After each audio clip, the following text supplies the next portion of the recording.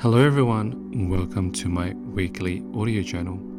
Today I have an exercise for entrepreneurs. Review over the last 12 months, your top 5 biggest paying checks. Now I want you to then average them out to work out your largest paying check. So if you add up your top 5 biggest checks, then divide it by 5, that will give you your current maximum paying check. The idea is that you should be focusing your time and effort increasing this largest check every 12 months for either the same or less amount of time. You can also do this to work out your minimum check and then either decide for the minimum check or below to let go of those clients or delegate.